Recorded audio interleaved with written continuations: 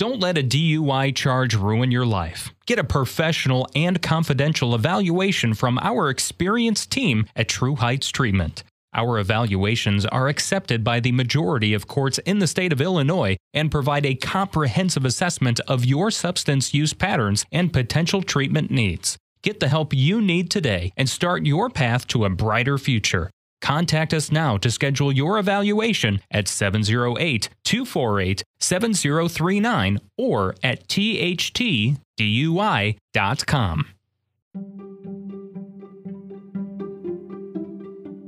The George Brassey Podcast is made possible with funding provided from Brassey Global Strategies, LLC, a leading political consulting, public policy, government affairs, and research firm.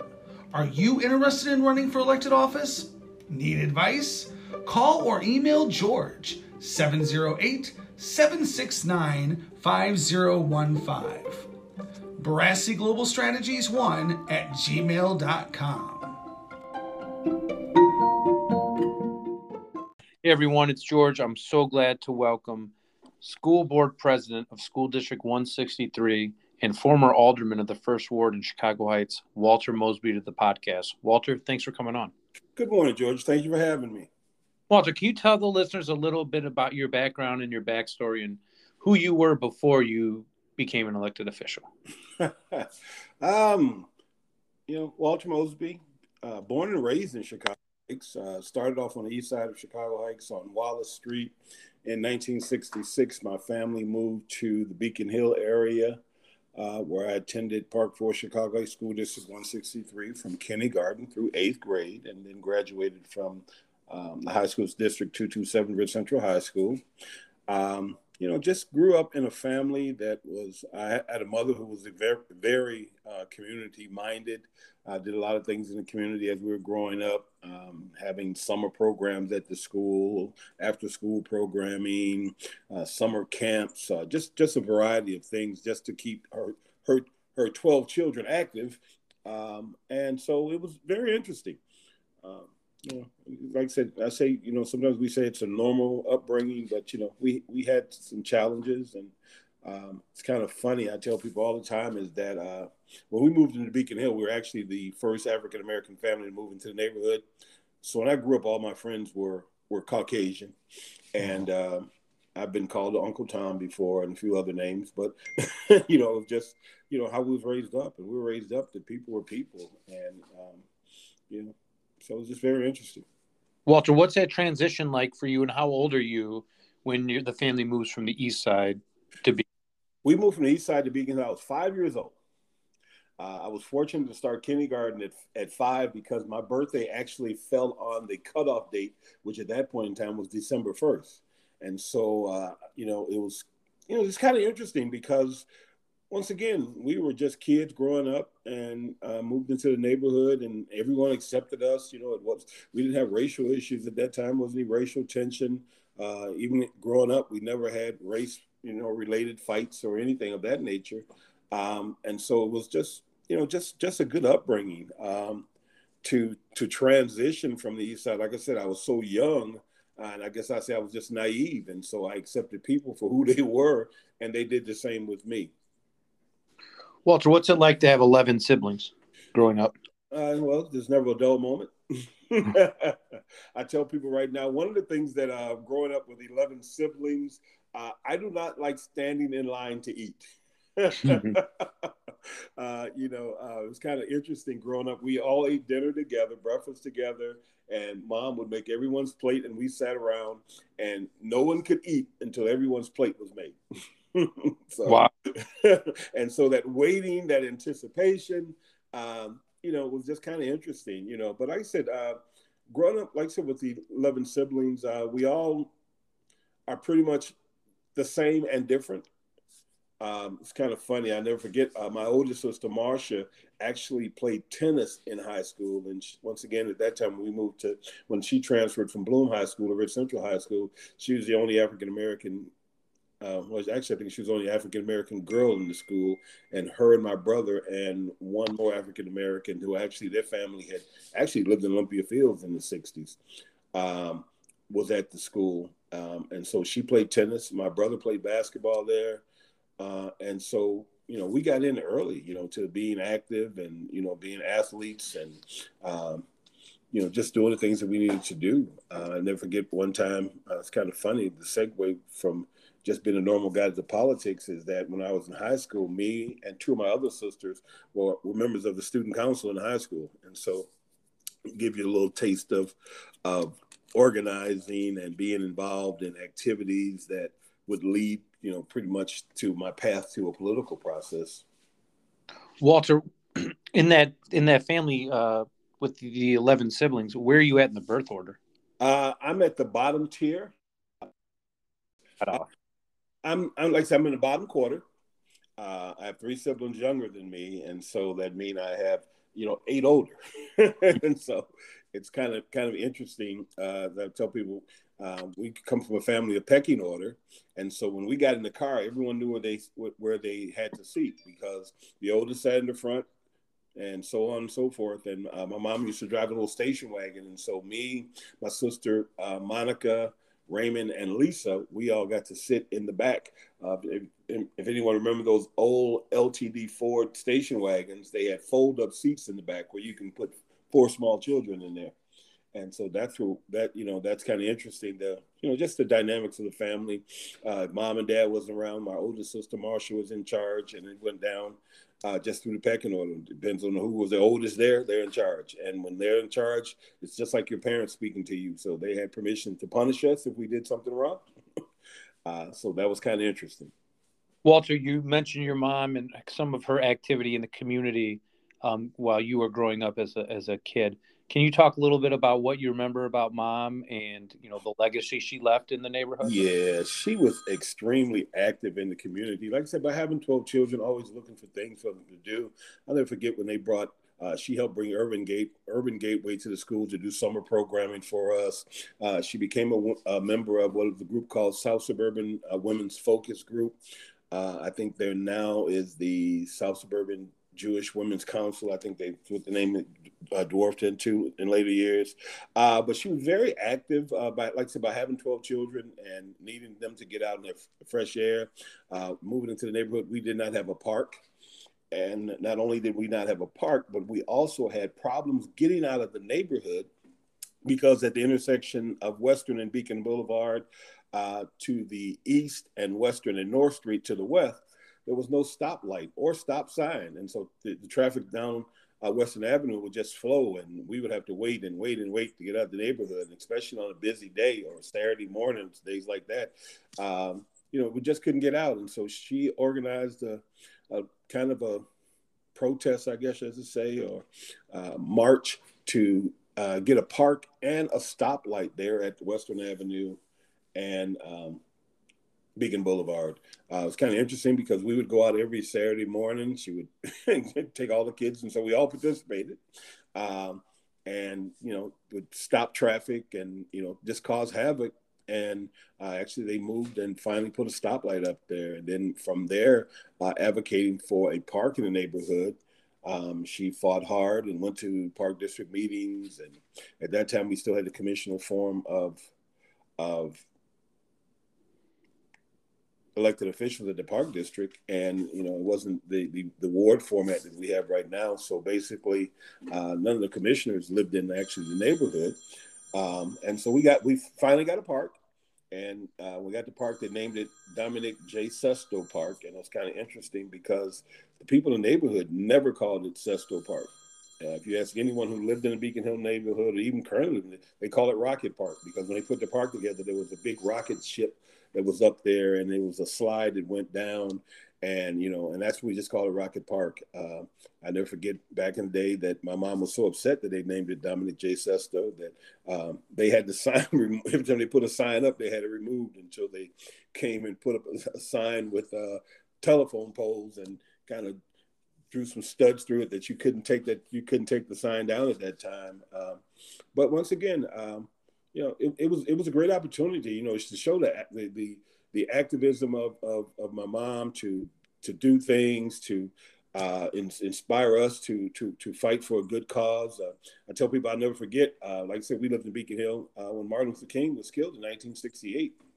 And the principal from the high school called my mom and said, listen, we're putting all the kids from Beacon Hill on the bus. We're sending them home, and we need you to meet the bus at Beacon Hill School. And so we can make sure all the children get home safely and there's no problem. And she got up and she went over there and met the bus. And once again, by being very active in the community, because, I mean, my mom used to host dance for the kids in the communities at the school on Friday nights and stuff. And just doing things so all the kids knew her and that they all respected her. And so they came home and they went home and we had no problems, you know. And so it's just that kind of guidance as a young man or even as a child. It just instilled things in me that, you know, she always said that you have a responsibility to leave a place better than you found it. Walter, who, if you know, who is or was Dominic J. Sesto? He was a former Park District commissioner. It was kind of funny because when I was working for the Park District and doing things, I actually saw his name on the wall of commissioners there at Commissioners Park. I never met the guy, but they had just decided to name it after me, you know, and it was just kind of interesting that our park would be named Dominic J. Sesto. But once again, if you understand the history of Chicago Heights, it makes more sense by growing up in Chicago Heights and understanding the history than for someone who's just probably come to the neighborhood and trying to figure out how did this park get that name. Because, you know, at that point in time, you know, we did have King Park, mm-hmm. and the other one was Sifa Park, but then they actually changed the name of that and named it after Bruce Hodges, who had did a lot of activities on the east side of Chicago Heights with the African American youth in basketball, and, you know, just sports in general. And so they were able to get that park named Hodges Park. And so we just feel in the Ward 1 neighborhood that the park should represent someone who in the community who has done great things in the community. Walter, what were your thoughts about the former setup of government, the commissioner model that Chicago Heights had? You know, I mean, in hindsight, you really realize you really didn't have representation in the city. You didn't have a voice. You know, you could complain, you could do things. I know my mom used to I go back as far as Mayor Bonnick in Chicago Heights, that she had told him that, you know, she walked through hell and high waters to get him elected, and she was going to walk through hell and high water to get him out of office. And then that's when she actually helped the Panici campaign.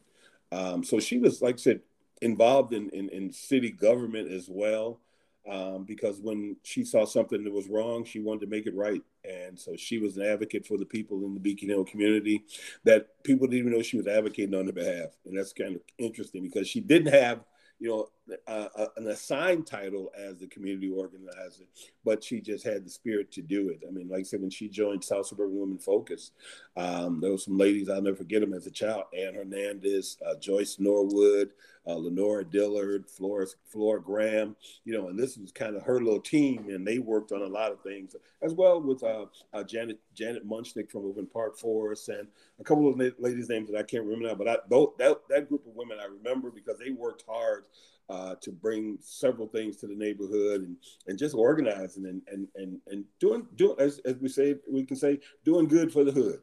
Mm-hmm. So when does Mom eventually pass, and what is her lasting legacy in Beacon Hill in your mind? She passed in December 7th, if I'm not one of my siblings back on. It is the wrong date, but in December of 2011. And because actually last year was the 10th year of her passing, and the legacy she left is that, you know, everyone knew Miss June. Mm-hmm.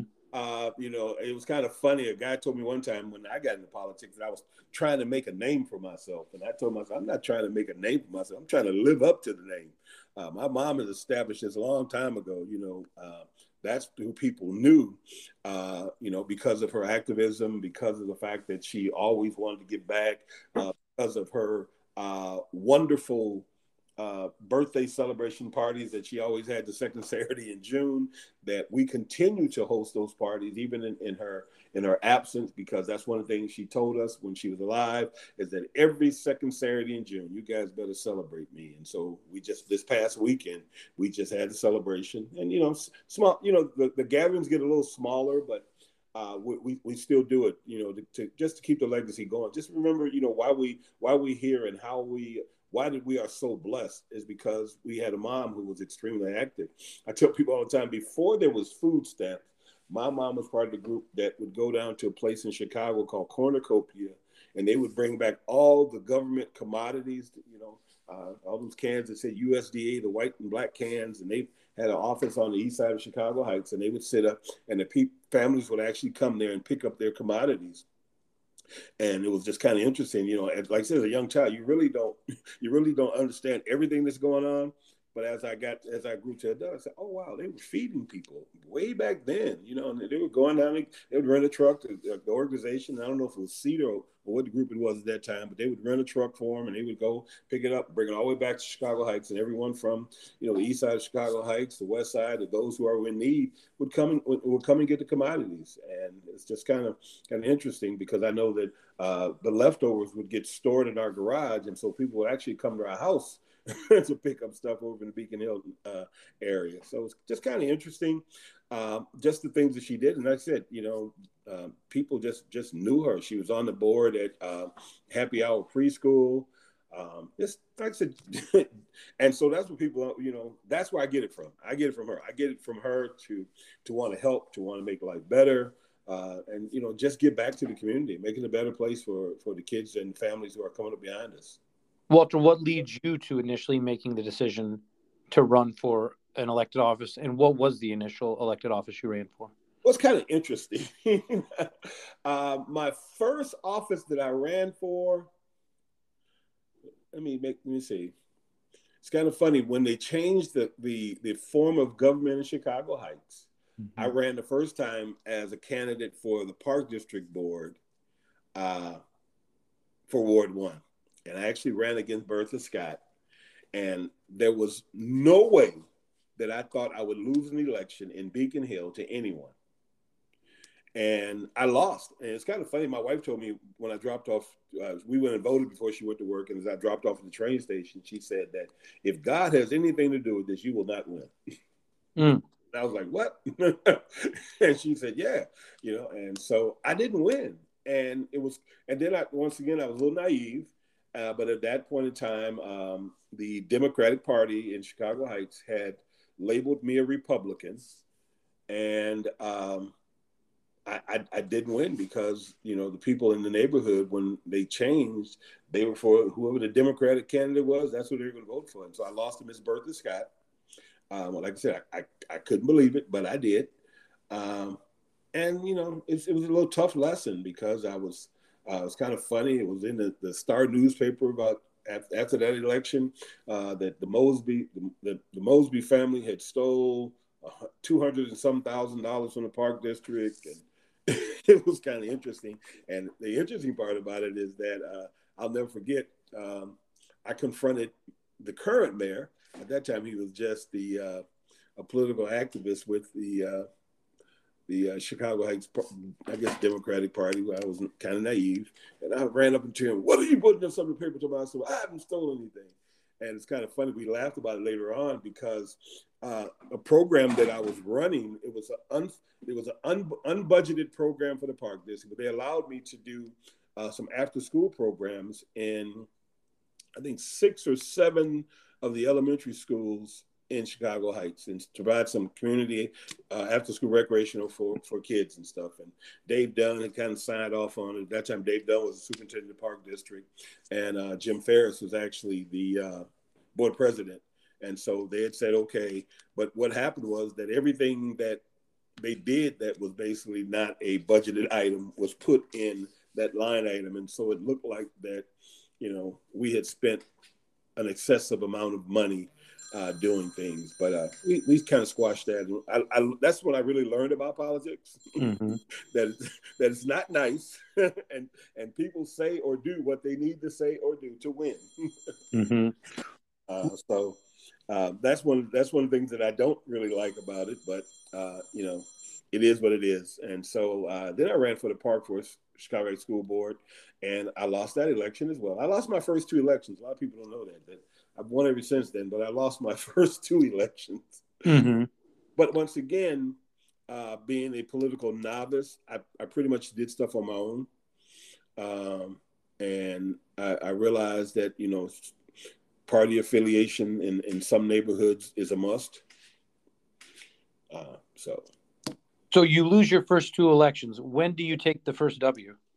I think the first W, actually, I ran as a write-in candidate for the Chicago Heights Park District School Board, and I won. It was kind of funny. I won that election, and 2 years later, I became the school district board president. And I'll never forget, my niece was at a Village of Park Forest meeting, and at that time, John Ostenberg was the mayor, and he said, you guys have this guy. He gets 18 of his family members to vote for him. He wins the election. Now he's my school board president. And it's kind of interesting because, like I said, in the write-in, I actually won 18. The other guy got 18. I got 43 votes. Wow. But, and that was my first W. And then, I continued to win school board elections. Even within that process, I actually lost an election because I ran against Alderman White. And can you, before you talk about that, can you tell the listeners a little bit about who Alderman Willie White was? Oh, Alderman Willie White, legendary staff. Was the second seated alderman once we became got the ward format for aldermans. He replaced the former Alderman Robert McCoy. Alderman White is also a Chicago Heights and Beacon Hill legend. He did a lot of work with football programs back in the day. Him and Don Passmore had ran a tackle football program for the city. Well, actually, they had actually ran it. Wasn't for the city of Chicago, but it was in the city of Chicago Heights. He had also did a lot of things. He was the grand, the exalted elder at the Elks Lodge in Chicago Heights. You know what? When I actually took his place after his passing, a lot of times you don't know what a person does until you walk a mile in their shoes. Mm-hmm. And I mean, he would pay people's water bills and light bills, and they would call them when I was going through the voicemails and clearing them out. People, they'd broken in my house and stole my TV, and he would go and see about the neighborhood, and he was this kind of person that was liked by everyone. A great man. There's nothing bad I can say about Alderman White because he beat me as well. And once again, that I learned again. It was the political affiliation that really helped him. Because once again, like I said, well, actually, my sister told me if kids could vote, I would never lose an election.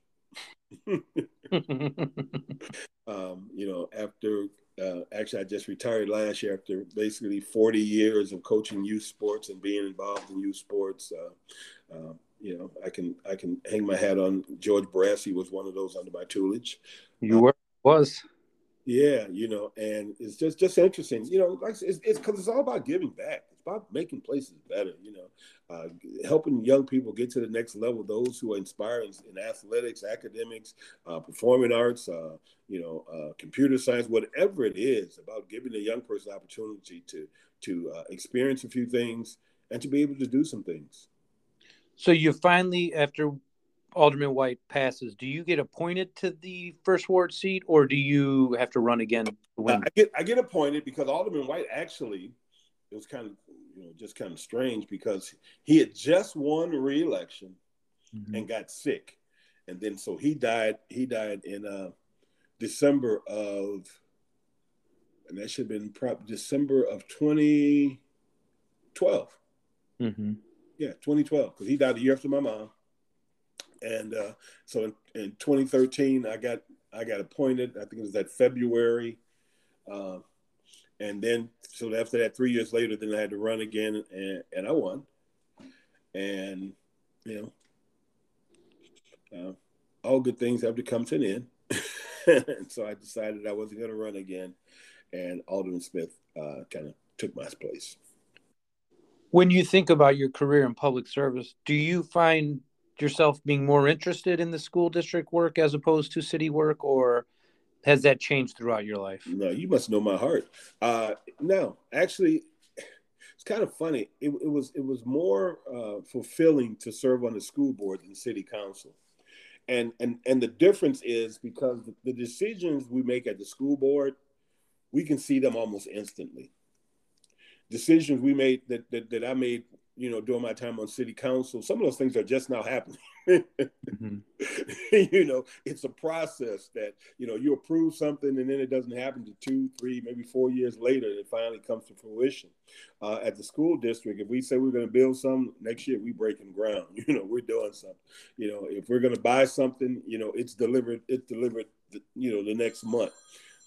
And so it gives you, that almost immediate gratification that you've really done something good. And so you can see it, and then to be able to see the light of children glow up when you give innovating things and bring new buildings. It's kind of funny when we got the money to build the STEM lab over at Barack Obama School. One kid walked in and said, "Man, Mr. Mosby, I think I just died and went to heaven." And it was because of the fact that he was just in awe of all this innovation that we were bringing to a school of children of color. When you think about minority school districts, a lot of times we don't have the accessibilities to a lot of the advantages of our northern suburban friends. And so when our kids get an opportunity to have hands-on, to have a computer lab. We now have an Amazon incubator center in our district.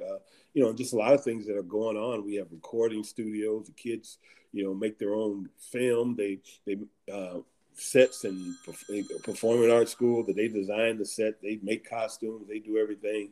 To give them that hands-on experience is just something that I can smile about because I see a smile on the child's face.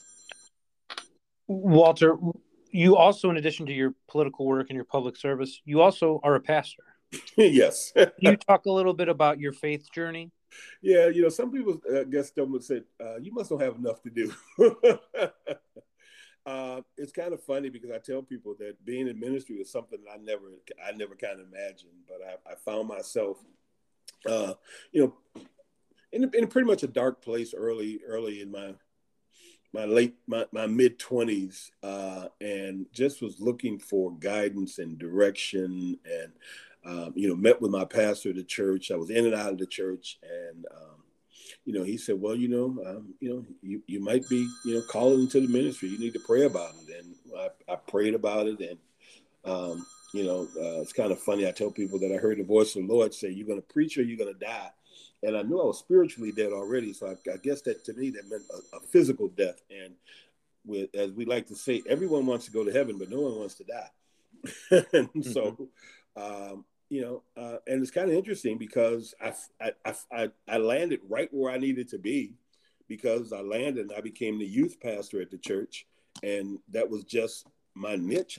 I love young people, and to be able to share the gospel with them, to be able to, nurture them in a spiritual walk, and to accept and respect them as being young people. I tell people all the time is that, I don't believe in forcing religion on anyone or browbeating people with the Bible. I don't think that's what Jesus would have us to do. He would like for us to live a life before people that they can see your life and then want to, mimic your life. And so if I can't live it before people, it's kind of hard, because I tell you, a lady told me one time, she said, "Reverend Mosby, I'd rather see a sermon lived than a sermon preached." And so that's the model that I've taken, is that, I have to allow my light to shine, or my life to shine before people, that they will see something that they want to follow. And then once they see that, then I can introduce them on that spiritual walk. Walter, the last question I have are, what are 2 books you would recommend to the audience that have been important to you as a person, and why have they been important? Oh, man. First book was Who Moved My Cheese by Dr. Spencer Johnson. It's just a book about change, really. And it's kind of funny. He talks about these 2 mice and 2 humans that he put in a maze. And, long as the cheese is in that one spot, everybody's satisfied. But once the cheese is moved, or the cheese has been eaten in that spot, that when you have to kind of pivot and do something different. People don't like that. And we talked about that once again, there's not a problem with change, it's just resistance too. And it helped me to change. And actually, it was kind of funny. It was because the book that we were actually was at a retreat at work, and it was recommended that we read it. And so basically, it was about change in the workplace, to be able to adapt to things and press your way on through and to succeed. And so it's really enlightening. It's a short book. And what I really appreciate, it's only 98 pages long, I think, or 100 pages long, something like that. And it's a good read. It's a good read. I recommend it to anyone who has difficulty with change or don't like change. Just read that, and it'll kind of help you, guide your way through. And then once again, I always say the next one is the Bible. And it's kind of funny we talk about there. It's over in the book of Proverbs, the 22nd chapter, the first verse says, "A good name is rather to be chosen than great riches and love and favor, rather than silver and gold." And basically, is that your name is more important than anything else. That's once again, me, both of us are the thirds, and so there's two George Barassi before you, and there's two Walter Mosby before me, and so that name carries something, and so that's what we pride ourselves in. Mom would always say, "Don't shame the name." When you're going up, don't shame the name, and so that's one of the things that I just hold on to, just to give you good guidance about that. A good name is rather chosen than riches and all the things, because sometimes people will sell out for anything. And especially being in politics, you have to keep grounded, because you don't have to be looking to do anything wrong. There'll be people looking for you to do wrong. And so if you don't stay grounded and open-minded, you'll find yourself in some bad and dark places, or doing some things that we'll get you an orange jumpsuit. Walter Mosby, if somebody wanted to get in touch with you or find you on the internet, how could they do it? You can find me. My Facebook page is Walter Mosby. You can also email me at mrmosby3@yahoo.com. And I'm open for anyone who, if you got any questions, concerns, you're thinking about getting into politics, you having struggling in ministry, whatever it may be. I'm easy to be found, and I'm always willing to share, because I think that's the greatest gift that we have, is to give back and to share with someone else. Walter Mosby, thanks so much for coming on the podcast. George, thank you, and have a great day. Take care. All right.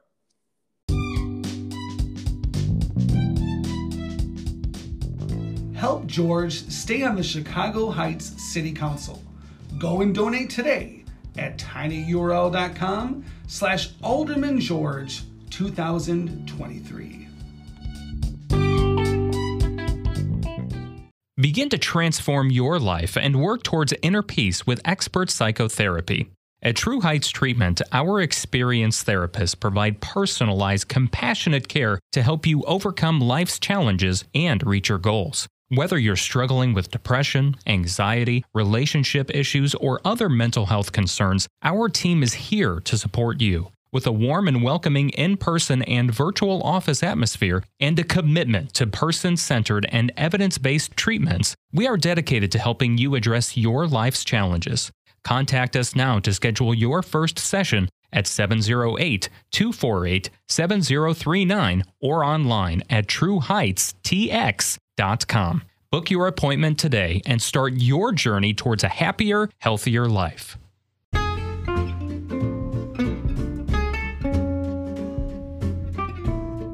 Need more George? Like his pages on Facebook. Friends of George Brassey PAC, Fifth Ward Business Alliance, Chicago Heights Bicycle and Pedestrian Resource Center, and the George Brassey Podcast.